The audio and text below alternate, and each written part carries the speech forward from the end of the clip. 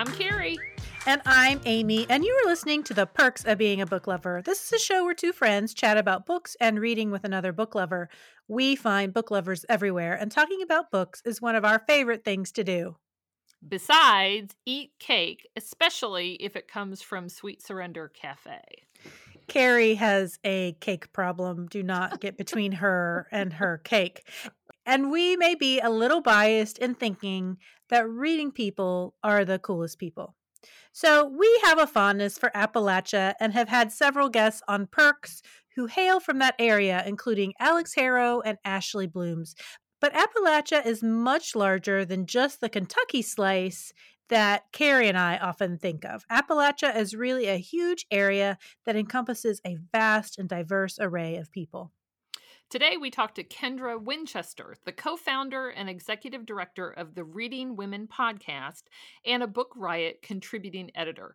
But she is also the person behind the Read Appalachia Instagram account. She tells us what makes Appalachian literature special and why it's so important to her. But first, okay, let's talk about this cake thing because we went to a book reading the other night at Carmichael's bookstore, and we got to meet one of our listeners in person in real life, which was really fun. And we went and had cake at Sweet Surrender, and you have been talking about cake for a while. And so I sent you a meme, or well, it wasn't a meme, it was a GIF. It was a GIF. It was a GIF. Why can I not say it right? In fact, you sent me a whole article about how to say GIF, and I still can't say it right. But I sent you a GIF that I thought was super funny. It was like, of course, with GIFs, you can't really explain it. It was Tina Fey. It was a clip from Saturday Night Live, and she's like shoveling this like sheet cake in her mouth. And then you sent me a GIF, and we have a lot of fun with GIFs. We do. That is actually one of my favorite things to do besides read a book and eat cake is send funny GIFs back and forth. My husband and I often do that with one another. We'll just send, usually he's sending me ones that say kiss my butt, but I mean, he would mean it like with a word that wasn't butt anyway. Right. And so we send funny GIFs. Okay. And for those people who don't know what GIFs are, and if my mother's listening to this, she will not know what a GIF is, but it's like a short little animated clip that runs over and over again. And it usually has, not always, but sometimes it'll have like a little caption with it. Did I explain that right? Yeah, that sounds pretty good. Okay. So If you didn't know what a GIF was, my saying that is probably not going to help you know what a GIF is, but go look it up. It's spelled GIF. My daughter's home on fall break from college, and I've been watching a lot of TV with her. And I happened to be in the room while she was watching.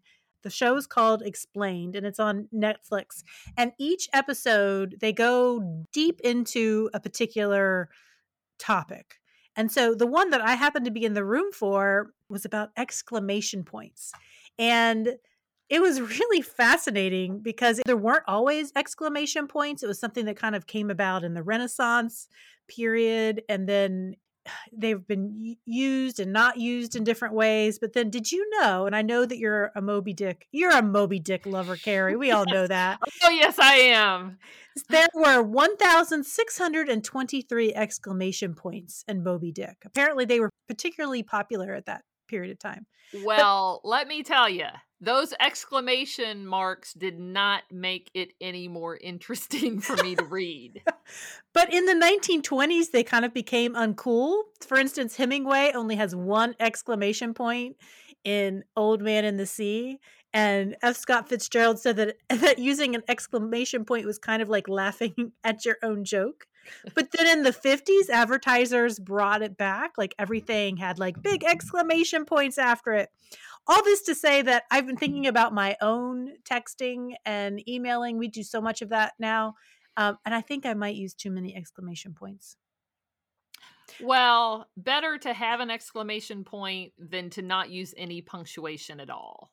I guess so. The other thing they were talking about in this episode was that women are more likely to use exclamation points than men because women are more concerned about sounding, they want to sound friendly.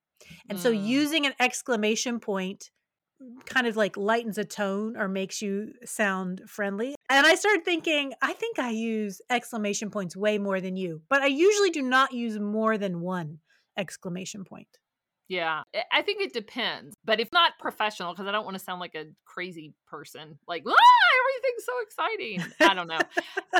I guess I would generally I go with periods. Yes, and I'm always the one who has exclamation points. I'm gonna bring this around full circle because they had a linguist on there, and what she said was that lots of times people used exclamation points to try to determine the tone of something. But Mm. now we have emojis and we have GIFs and we have memes and we have these other ways of helping to set tone for what we're saying. And it was talking a little bit about how our language changes. So see, I brought that full circle back to GIFs. You did. I want to mention to our listeners that we have a new website, but we're doing two sort of fun things on there. One of them is we're asking listeners to tell us about their 5-star reads, and it's a virtual bookshelf basically. So, hey, do you need a new book to read and you don't know what to read? Head to our website, check to see what some other listeners have recommended and why. That's fun. And the second one is pets because, we love cats, we love dogs. And sometimes they make it onto the recordings, especially this week with Kendra Winchester. She's got the cute little corgi named Dylan who had something to say about some of our topics today, and you can hear him in the background. But we'll have a picture of Dylan on our social media, but also on our website. So head over there for that. Well, let's let Dylan have the floor, and we'll also listen to what Kendra has to say. Very good. Kendra Winchester, thank you so much for joining us. Thank you for having me on. So give us the scoop on Kendra Winchester. Where did you grow up? What do you do? And where do you call home now? So I am originally from the Ohio River Valley. My family is both Ohioans and Kentuckians. So I like to tease and say I have dual citizenship because if you grow up on one side of the river, you then will live on the other side. And that tends to be the tradition in my family. So I grew up on the Ohio side. My brother and my family now live on the Kentucky side. But ultimately I will say it's UK all the way. So You were talking to somebody whose daughter and son, well, I have one attending University of Louisville and one who's graduated from University of Louisville. So we're a University of Louisville family, but I'm from West Virginia originally. So I really don't have any skin in the game except for that, my husband's a big fan. I don't even like sports, so y'all can like whoever you like. I know nothing about anything sports related.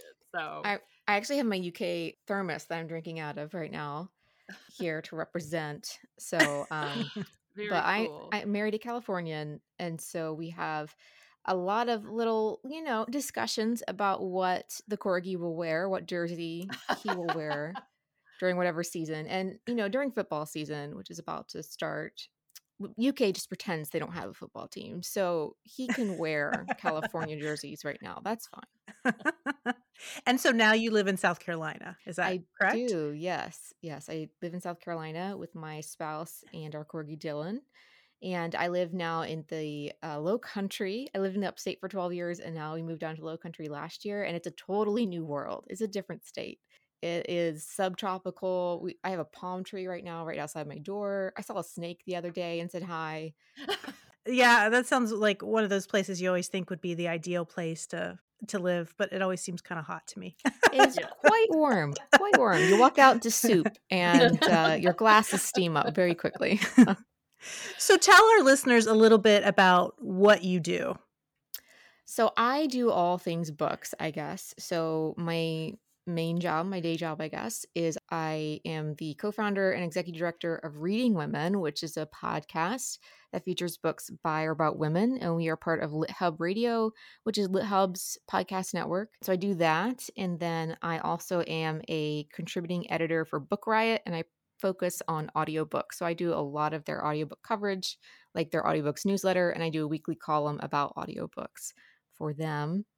And I freelance and I do a lot of different things. Those are the two big ones, I guess. And I also do Read Appalachia, which is just a side hustle project that is, okay, it's a passion project. There's no money involved. It's just me posting books. So The funny thing is, I actually found you through the Read Appalachia Instagram. I had no idea that you were part of Reading Women or a part of Book Riot when I asked you to be on the show to talk about Read Appalachia. Isn't that funny?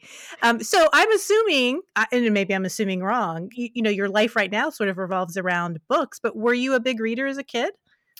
I was a big reader, what I should say, a big listener. I have a disability where I have lots of headaches and migraines, and now I can't read print at all at this point. But when I was a kid, I could only read print sometimes, and so I would listen to a lot of audiobooks and play video games while I was listening, or like in high school, I did my Brit Lit class was purely like audio listening, and then I would do verbal essays for my Hmm. mom. Yeah, lifelong reader, audiobook listener, literature lover. So was the availability of audiobooks when you were in school, I would assume that it's not as widespread as it is now. Was it Oh, hard to find audiobooks then? yes, it was vastly different. It was vastly different. I could only basically read bestsellers, and that was typically the unabridged audiobooks that were available. And so, like, I have some Oprah Book Club stuff. I have read like John Grisham, Mm. and I read Percy Jackson and the Olympians. That whole series was out in audio. So it was very limited to what was super popular. So I have a great knowledge of what was super popular in the 2000s, but that's it. So if you had your druthers, you had to read bestsellers, but if you could read anything, what kind of genres did you like as a kid? When I could read print, I read a lot of fantasy novels like Sabriel by Garth Nix, anything Tamara Pierce. I read. I'm just looking at my shelf right now. I did pick up Twilight when it first came out, and it was not popular when the first book came out, and so I got the audio of it. And so I actually have first editions of all of those because Hmm. teenage girl. And I loved Great and Terrible Beauty by Libba Bray. Those were on audio, and it's like this Victorian girl running around solving mysteries and going into the afterlife and coming back Oh, out and stuff. It's really a lot of fun. that sounds pretty cool. I'll have to look that one up. Because you have a wider availability of audiobooks now, do you still tend to like fantasy or do you read, I guess, more widely?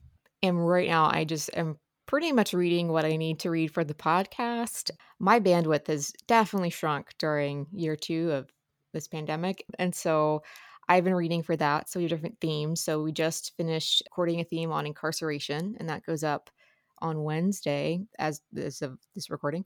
And that's kind of more how it works for me. When I have a chance to read something for air quotes fun, it's usually just a buzzy book that I think might be really cool to read. So, like, I read Rise to the Sun by Leah Johnson. It's her second book. It's like a girl romance at Mhm. a set at a music festival, and so that was a lot of fun. So that's kind of how that rolls. But then I get to just write about that in the newsletter. So a book usually has to go somewhere for work at this point. Mm. So tell us a little bit about the Reading Women podcast. It's been around for quite a few years, and it's a very, very popular book podcast among book podcasts. So how did it come to be? Well, Reading Women started 5 years ago. This is our 6th season. So we had our 5-year birthday on June 1st.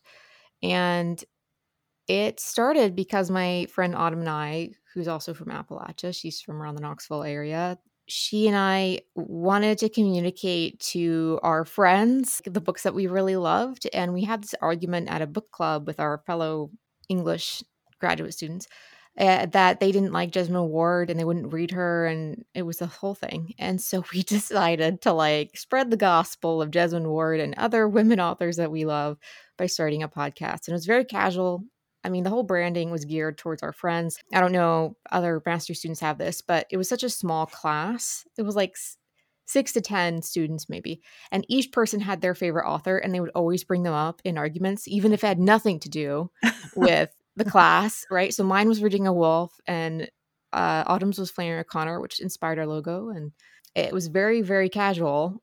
And then somehow it just kind of grew. I am a freelancer, and so I lost a big job at the end of 2016 because the project was over. And so I decided until I found, another job, I would work full time for Reading Women, try to get it off the ground and do something with it. And I mean, here we are. So Wow. So I have to ask because I love Jesmond Ward. So tell me a little bit more about that. You said an argument. I'm picturing, people bashing each other with books. So what was that like? And what was the argument? What's the issue? oh, it was just a little pearl clutching. That's all that it Oh, was. gotcha. I understand. Well, I'm a big Jesmond Ward fan, so And you're not a pearl clutcher, and I'm so. definitely not a pearl clutcher, so that's for So sure. originally the podcast was just the two of you, but now you have other contributors to it, right? So tell Yeah. us a little bit about its structure and how that works. Autumn left at the end of 2019, and she was doing two full-time jobs, and so she had to decide. So knowing that she would be leaving us at a certain point, we asked some folks that we knew to come on and be co-hosts for the main episodes. So how it's structured is we pick a theme. So like we'll say nature writing, that was August's theme, and we feature a bunch of books on that theme in the first episode. 2 weeks later, we have a discussion episode on two of those books that are discussion picks. And so you could read along if you wanted to. We announce them early in our newsletters, so you can pick them up earlier and get a head start if you want to. And then the weeks we don't have those regular episodes, we have author interviews. So we now have co-hosts who do all parts of it at this point, but primarily they do the book club like episodes where we talk about a theme and then discuss those books. Joss just joined us this year and has been doing some author interviews, and so that's been going really well. And it's nice because I edit the podcast, so now I don't have to read all the things and edit them. I can just edit. That's nice, I will say. Yeah. It's a lot of work, Oh yes. to have to do all of it. The reason that I had invited you onto the show was to talk about your Instagram account, Read Appalachia, that focuses on that Appalachian literature. So, I'm from West Virginia. My family's from West Virginia. I lived in rural Kentucky for a while. Why do you think Appalachian literature needed some attention? I'm a believer myself, but I want to hear what you have to say about it. I'll see if I can abbreviate my little soapbox. So basically, in the United States, we have American literature that's broad, that's considered more universal, more national. And then we have, air quotes, regional literature that is like specific to a region. Now, I understand that in literature circles, regional literature means you can't remove it from a setting.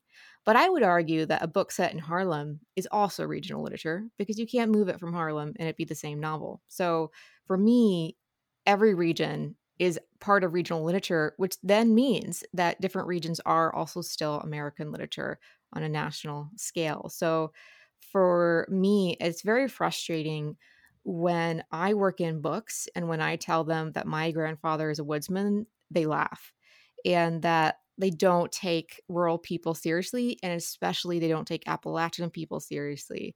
People ask me if I'm married to my cousin. Mm. People have asked, did we have running water and electricity?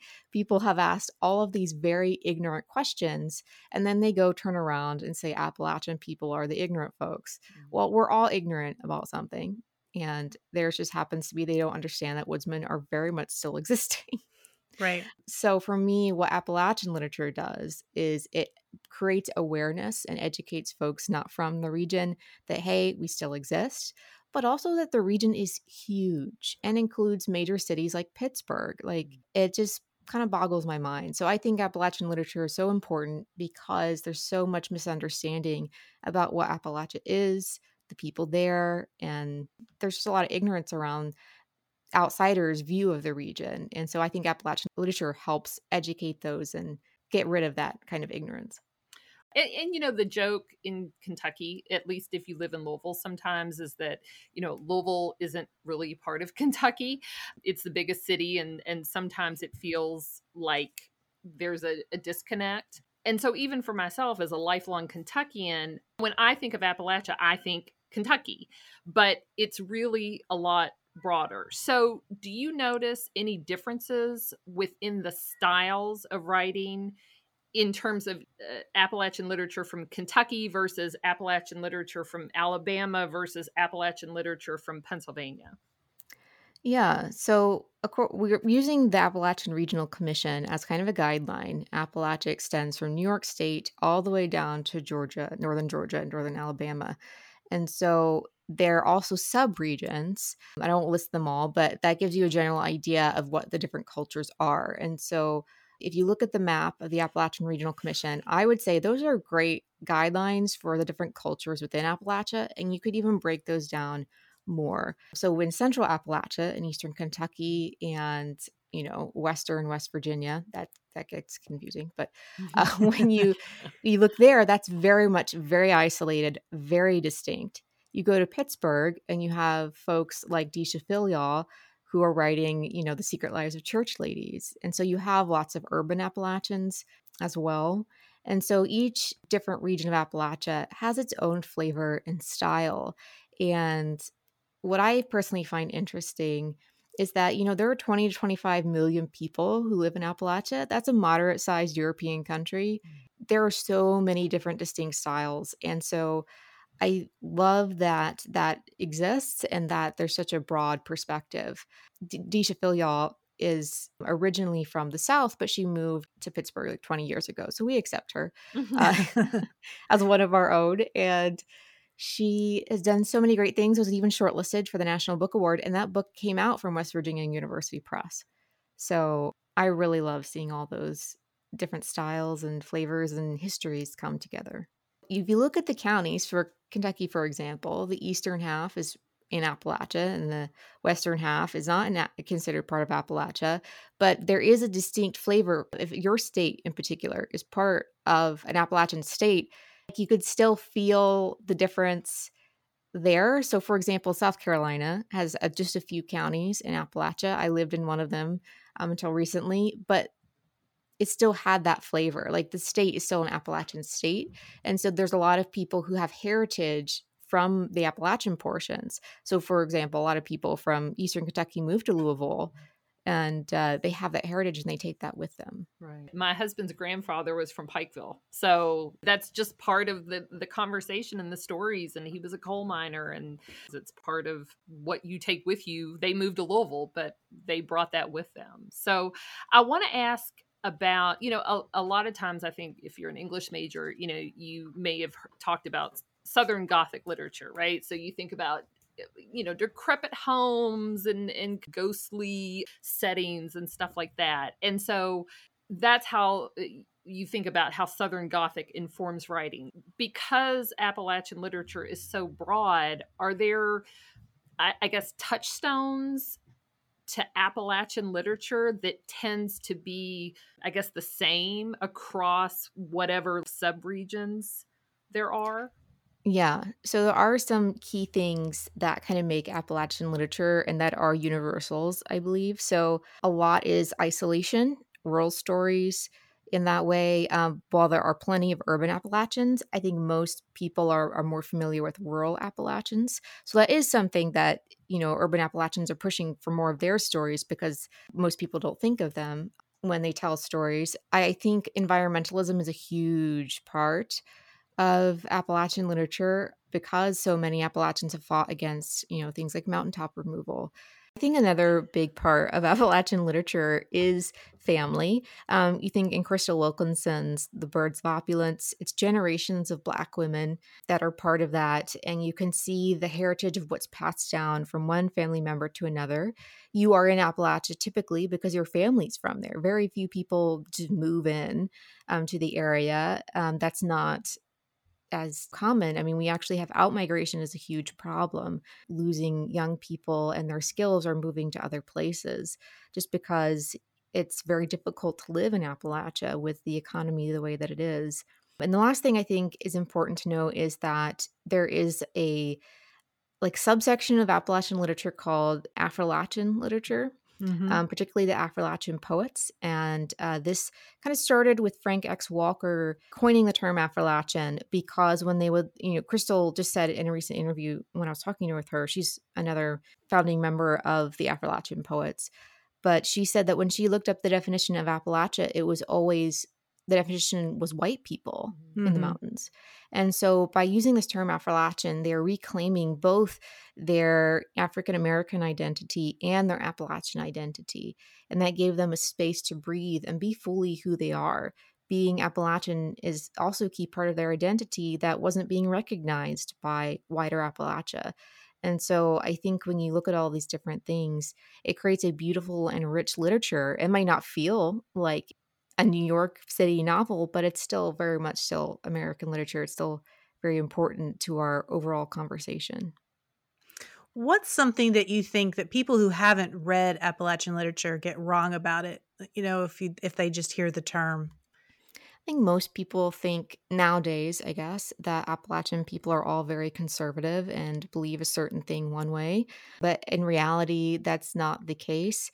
There are so many progressive movements in the region. I mean, in fact, Kentucky and West Virginia were Democratic states for a very long Mhm. time. So there are people of all different perspectives. It's not just a singular monolith. West Virginia has the highest percentage of trans people per the percentage of the population in the nation. So it kind of shocks me that people don't think that there are queer people, for example, in Appalachia, but also like you need to then help us, like send resources. You can't just go hide in your bastions of urbanness or whatever. And, if you want to truly help folks and be part of that, then, think about those as well. So there's such a wide range of perspectives. You might not realize that seeing like giant flags of a certain kind posted on the side of buildings on the highway, but there are a wide range of people here, and I think people forget that. In fact, I think in Kentucky, one of the first towns that passed a fair housing ordinance was a little town in Appalachian Kentucky, in eastern Kentucky. I forget the name of the little town now, but I remember hearing somebody speak about it at a political rally. I don't think that most Yeah, people outside of the region would imagine that that was the case, that it wasn't Lexington or Louisville that did it first, you yeah. know? And So, it's, a huge Union area. I mean, we just hit the 100-year anniversary of the Battle for Blair Mountain. That is a huge key part of Appalachian history, but it doesn't fit into people's narrative of what kind of people come out of Appalachia. And so they just ignore that kind of evidence because it's too complex. You have to work for it to understand someone else's history, right? So I just hope that by reading more books from Appalachia, people would begin to understand that history and fill those gaps. Are there some books that, just when you think about Appalachian literature, those just come to mind immediately? Yeah. I think of a lot of my friends who might be from a different culture or community to me and how they kindly just shared some of their favorites. So, for example, one of our co hosts, Samaya, is a Muslim woman from Saudi Arabia, and she shared these books with me and in the kindness of, friendship and whatever. And so when I share books, it's very much in that vein. It's here are some of my favorites. Who cares if you know nothing about the region? Go read like Silas House. There's a mm, book called Southernmost about a pastor who is in Tennessee, and then there's a flood. A gay couple's house has been washed away in their neighborhood, so they come to the pastor's house, and then the pastor's wife is like, no, they can't stay here, they're gay. And the pastor gets into a fight with his wife and basically then preaches a sermon about being accepting and loving others, and he basically gets fired from his job as a pastor. And so it's a whole saga, but it's this man who's coming to terms with how some of his beliefs could be harmful to others. That's a beautiful book that Silas House is a gem. he is. Yeah. And Yeah. so would recommend. I really like an anthology called Black Bone. It's an Appalachian poets anthology for their 25-year anniversary. That one's great. He's very opinionated. That is for sure. And I guess the last one I'll mention is Crystal Wilkinson's Birds of Opulence. It just came out in audio. It's gorgeous. Well beloved by all. I have not read that one, but I recently finished one of her short story collections, Water Street, and I enjoyed that very much. So, She's so talented. Birds of Opulence is definitely on my list. I just haven't quite gotten to it yet. So, J.D. Vance published Hillbilly Elegy in Mm. 2016, which has received there's a lot of opinions about it, let's say, and he has now launched a political campaign. So, What do you see problematic about his book? I feel like most people who are from Appalachia or have connections to Appalachia are not huge fans of this book.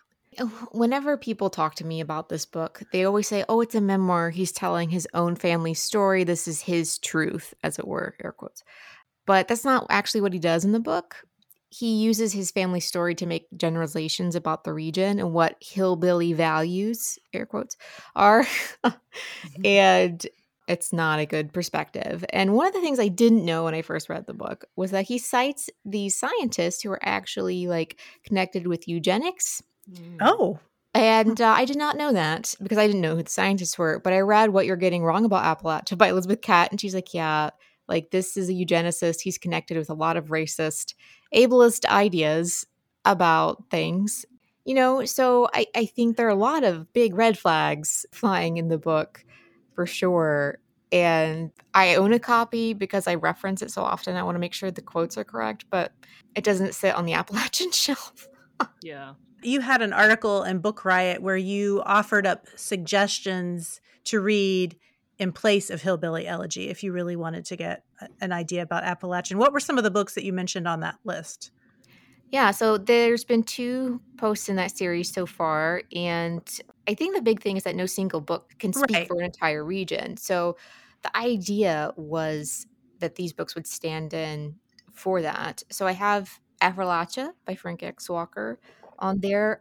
I really like Step Into the Circle, which is an anthology of Appalachian writers writing about Appalachian writers, and it features contemporary writers. So, you know, we're not a region that's living in the past. We very much have a present. Even As We Breathe by Netsuno Clapsaddle is the first published novel by a member of the Eastern Band Cherokee Indians. And so that's really fabulous as well. I think there's just so many great books that we don't really need J.D. Vance's terrible memoir to speak for us because he didn't even grow up in the region. Like it blows my mind sometimes. So I've mentioned your connection with Book Riot, which is an independent book site that has a whole host of ways for book lovers to access info about books, including they have many podcasts, and I listen to several of those. They have newsletters specifically towards certain genres and other original content. So what has been your role with Book Riot? So I started out writing a weekly feature about audiobooks, and I still do that. I've been a TBR bibliologist, so they have a company where that's kind of like Stitch Fix for books. You know, they send you Ah, recommendations, or you could also, if you're in the US, you could order the physical version of that, and they'll send you a box of books they just picked for you. I've done that. I did that for over a year. And then I took over the audiobooks newsletter at the beginning of July, I believe. So I now write a weekly newsletter. So I write about 1,600 words about audiobooks every week for them, and it's a lot of fun. Okay, so you said a bibliologist? Yes. That is what I want to be. That's a great. I think it reminds me. I think that when Amy and I were tossing around possible names for this show, bibliophilia was one of them, I think, that's and then great. biblioboobly was actually, I think, another one, and now I can't remember what that one actually means, but it's an actual word. So you were like the book Stitch Fix person, Yeah, I mean, there's a large group of bibliologists that huh? work for TBR. Like, I would say easily over 20. I don't know how many there are now, but it's quite the operation. And it's pretty fabulous service. I've actually gifted it to people before. So I guess I used to work for that part of Book Riot, but I still love it. And I do spend my own money on it sometimes. Wow. We need to put our applications in for the No, next opening, Carrie. no, I don't think so. Fight over who gets it. Maybe we can both part time, right? We can both do it part time, and that'll be like a full time person. But I didn't realize that you were heading up the newsletter for audiobooks. I have sort of a love-hate relationship with audiobooks. When I find a really good one, I love it, but most of the time I feel like I'm sifting through ones that are just okay.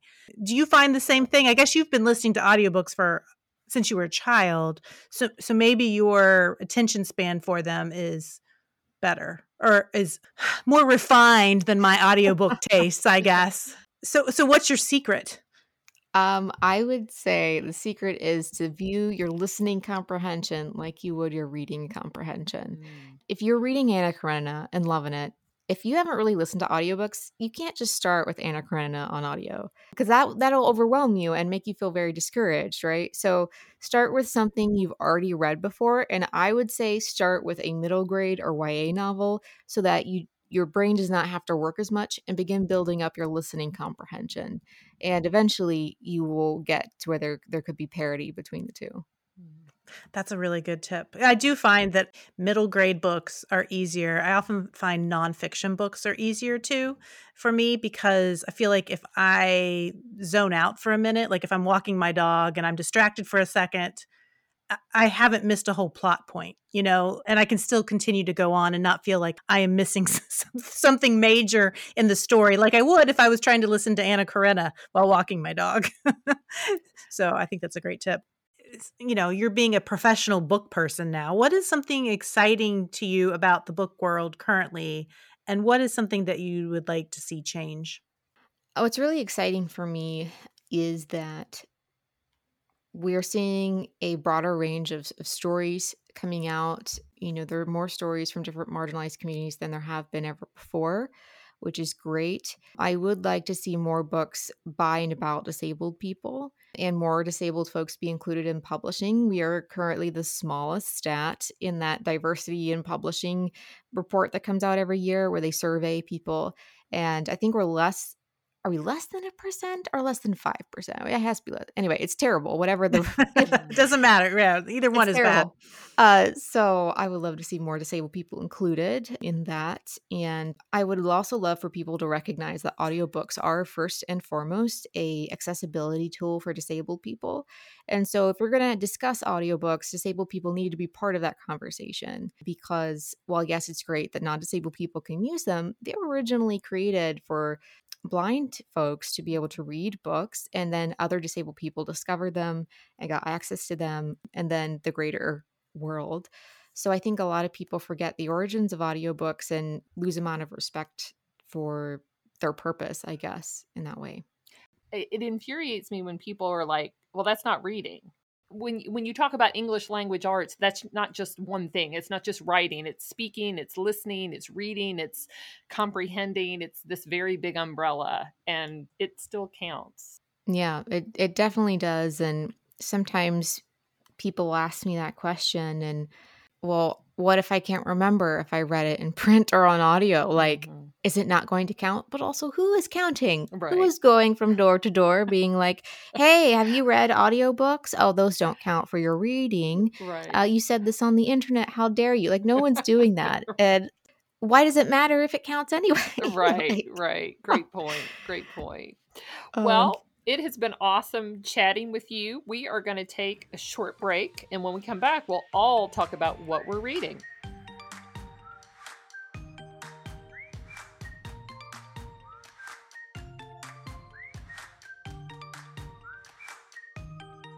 Well, we are back with Kendra Winchester and with Carrie. And Carrie, what are you reading right now? So I'm going to talk about an audiobook that I listened to not too long ago. It's called Me and Banksy by Tanya Lloyd Key. And this is middle school age book, like 5th, 6th, 7th, 8th grade, maybe 9th grade too. And I decided to listen to it because it has this weird looking squirrel on the front. And I was like, okay, that looks interesting. And plus, I knew who Banksy is. So if you don't know who Banksy is an artist who, I think Banksy is primarily like in England, but his or her work, I think it's a he, but I'm not sure. Anyway, I'll say they are kind of an anonymous artist who will do like sort of random pop-up public, some people would call it graffiti. I don't call it that. I call it art. But it's usually art that it's trying to say something, right? And I know a lot of time art is trying to say something, but Banksy's art can be political. So I was sort of interested about this book just because I was like, what can this be about? So it is the story of a girl named Dominica, and she attends a private school. And, school is school, but what gets weird is that her school has installed all of these surveillance cameras. And what happens is these videos of students start popping up on social media. And they're videos of students doing things at school when they thought they were alone. Like there's a video of one of the students picking her nose. And with Dominica, one day she was in the library. She looked around. She was all by herself. She realized that her shirt was on incorrectly. And so she took it off real quick and put it back on. Well, that video ends up making its way to social media. So it's a huge embarrassment for a lot of the kids. And so they don't want to tell their parents because for Dominica, she's like, I took off my shirt at school. But she thought she was safe because she had looked around and nobody was there. Well, Dominica likes art a lot. And so she discovers Banksy.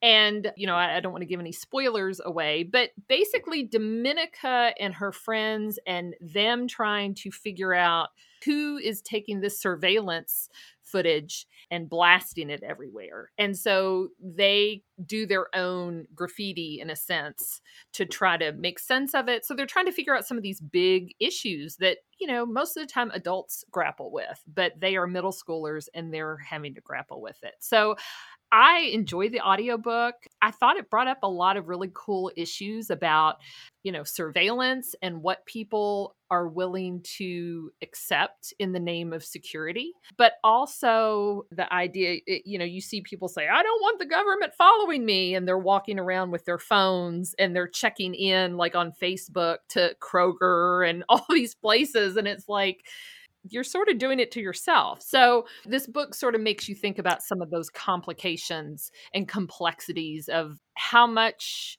do we put ourselves out there and we don't have to. So I thought it was pretty smart. I love it when a middle grade book tells a story of young people, but also relates to some of these sort of larger ideas that most of the time young people, or we think that young people don't think about them, but they really do. So I would recommend it. It was a good listen. So Banksy, I'm trying to think. I don't know a lot about Banksy, but sometimes isn't Banksy's art, doesn't it sort of appear and nobody knows how it got there? Yes. Kind of Yes. thing. And it was kind of funny. There was something recently about some art popped up and people were like, where did this come from? And yeah, it's quick. And I think that the artist uses stencils. So like all of these stencils are already ready to go so that Banksy can just jump out of the van, spray paint them really quickly, and then get out. So that's part of the allure is that, as far as I can tell, nobody's 100% sure who Banksy is. So, well, Kendra, share with us what you have been reading. Well, I have been reading Care Work, Dreaming Disability Justice by Leah Lakshmi Piepsna Samrasina. And this is an essay collection about disability justice, which is the idea of justice for disabled folks. It's like what's the word I'm looking for? It's part of the activist movement for disabled people. Okay. And so she talks about how, in particular, queer femmes of color have been on the forefront of disability rights activism. And so then she also breaks down different ideas within disability justice for you. And I really have loved reading this because she puts words to feelings that I've had as a disabled person. She puts words to that and explains them. And so you can hand this book to non-disabled people and say, hey, check this out. This will give you better ideas of what disabled people have been working towards. Because one of the things I've noticed is that when we talk about social justice, we don't even talk about disability. And, part of that ableism is that people don't even think about us. And so that's something that she talks about, as well as more explicit, like active forms of ableism. But I found it really encouraging to read. I've been working through it over the course of the last year, and I'll listen to an essay and annotate while I'm listening. And it's really a great reading experience and a great listening experience, I should say. Are there books that you have read that you would recommend to people? Like if they want to add more books about people dealing with disabilities to their reading lives, do you have some that you recommend? I would recommend Disability Visibility, which is edited by Alice Wong. It is an anthology, and a lot of the writers in that anthology also have their own books. So it's a great way to find more books about disability by picking up this anthology. And it also features a wide range of disability. I really love that book. And I think it's really helpful. And Alice Wong also has a website and a podcast where she interviews disabled people. And so I think those would be great resources. Cool. Good tip. Well, Amy, what have you been working on? You said yesterday that you can't seem to finish a single book. So Yeah, well, this one I finished a few weeks ago, but yes, I'm having a little bit of a crisis where I'm having trouble finishing, but I'm almost done with two. I think it's that I was trying to read too many books at one time, maybe, and I was juggling them, and therefore I felt like I wasn't getting very far with any of them. But I'm going to talk about is a book called The Trauma Cleaner: One Woman's Extraordinary Life in the Business of Death, Decay, and Disaster. And this is a biography. It came out in 2018 by writer and lawyer Sarah Krasnostein. And Sarah splits her time between living in the United States and Australia. And this book was a huge bestseller in Australia. And it won the Victorian Prize for Literature, which is, I think, it might be the biggest literary award given in that country. And it's the story of Sandra Pankhurst, who Krasnostein met at a convention in Melbourne, Australia, for a forensic support services conference. And Sandra is the founder of a company called Specialized Trauma Cleaning. And it's a company that cleans up after death, sickness, suicides, hoarding, and general squalor. And Sandra describes her business as specializing in the unpleasant tasks that you need to have taken care of. And I think most people don't put much thought into what happens to a home after a murder or if someone's committed suicide in a messy way. What happens after that? But when you start to think about it, at least for me anyway, it's hard to stop thinking about that. So Krasnostein contacts Sandra to interview her and finds that Sandra has a fascinating life story absent even of her job. Sandra is a woman in her 60s who is perfectly dressed, is charming, confident in her manner, and is also transgendered. So Sandra Pankhurst was born as Peter, and she received her sex change in the early 80s in Australia when the surgery was sort of being refined. And so Sandra has been a husband and a father, a drag queen, a sex worker, a wife, a stepmother, a business owner, and president of her local chamber of commerce. And she came from a horrific childhood to become a wholly successful and fairly happy person whose health, though, is compromised because some of the choices she made earlier in life, like taking too many hormones when she was extremely desperate to become a woman. But what Krasnostein does in this book is interweave stories of Sandra's life from birth to present day with her company's daily work, trauma cleaning. So we as a reader accompany Sandra and her workers to homes of hoarders who are trapped by the things that they can't get rid of people who are mentally ill and live in squalor, of the homes where murders and suicides take place. And she tells us the best way to get blood out of carpet and how regular bodily fluids will eat away at sofas and mattresses and other household comforts. As I was reading the book, I felt like there was this huge metaphor in this story. So Sandra, who has gone through so much abuse and heartache in her life, has a job where she cleans up the darkness and heartache of others. And it makes you marvel how someone can deal in the darkest parts of other people and still be able to be okay themselves. Although, she caused some pain. And in the book, the author is I think she's very honest about Sandra's life. She caused a lot of pain to her former wife and to her children. But it makes you wonder if the trials that she went through in her life made her especially adaptable to unpleasantness. So I read some reviews of this book that were sort of critical of it because the readers believed it was going to be all about the trauma cleaning. So more like a nonfiction book about a job or an industry. And they weren't counting on the fact that there was going to be a personal story in there as well. But for me, the melding of the two and the author's beautiful writing made it truly something special. This was a 5-star read for me. I adored this book. I split my time reading a physical copy, but also listening to it.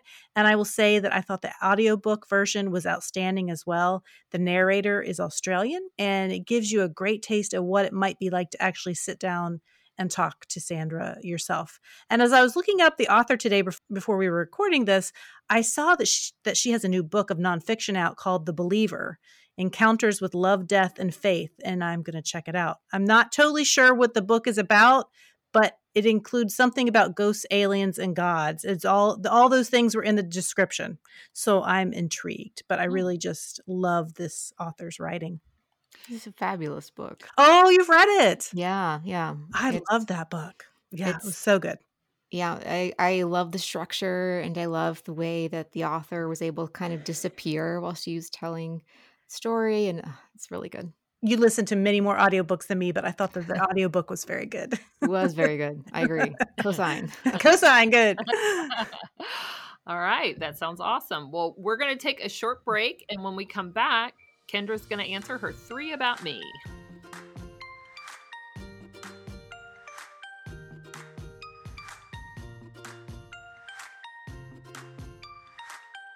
We are back with Kendra, and she's going to answer her 3 about me. And every time I say that, I always think, like in my head, I'm like, she's going to answer questions about Carrie. I'm just going to throw random questions, and she has to guess the answers. All right, question number 1. You are very upfront about your own disability, and sometimes it is a long process coming to terms and accepting that you have issues that are just part of your life. And I say this as someone who, I mean, it's not disability, I guess.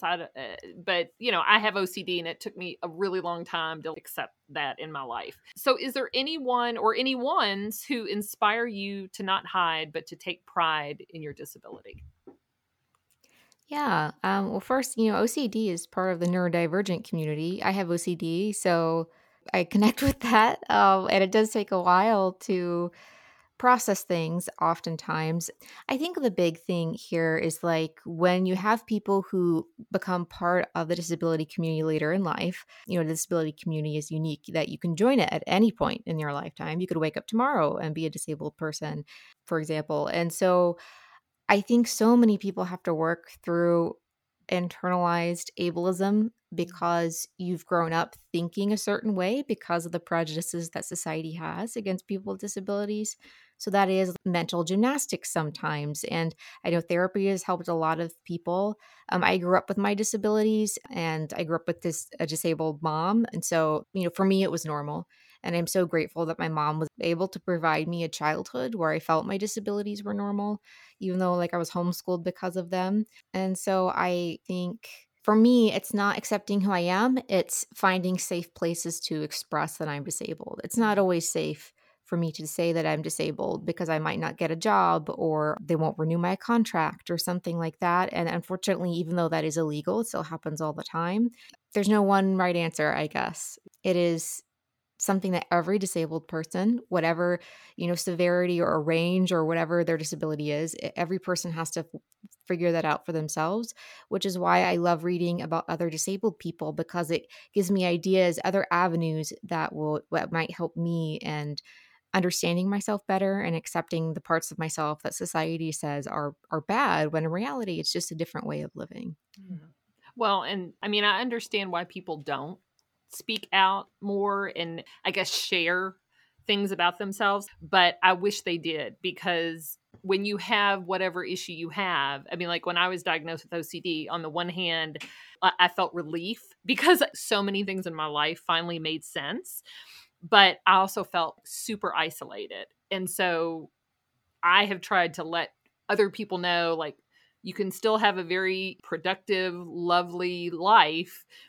You just have to deal with these certain things. I mean, what is normal anyway? It's like Exactly. everybody has something, they just may not talk about it, but everybody has a challenge. So, Well, I'm going to ask you your question number 2, which is about something that's near and dear to my heart, which is a dog. And you have a separate Instagram account for your little corgi, Dylan, at the book corgi.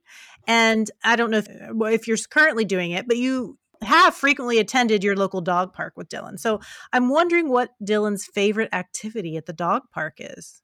And do you have a memorable dog park story? Um, so Dylan is a people dog. He doesn't dislike other dogs. He's more just ambivalent. He's like, no, you cannot give me scritches. So there's no point in me interacting with you.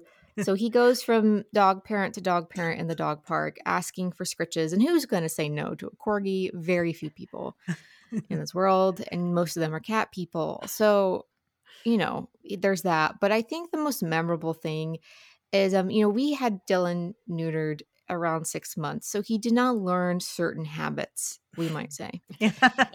And so we were at the dog park with my spouse and Dylan at the time was still pretty shy. He would always stay within a certain range of us. It's almost like he had an invisible tether because he just didn't know the dog park very well or anyone else there.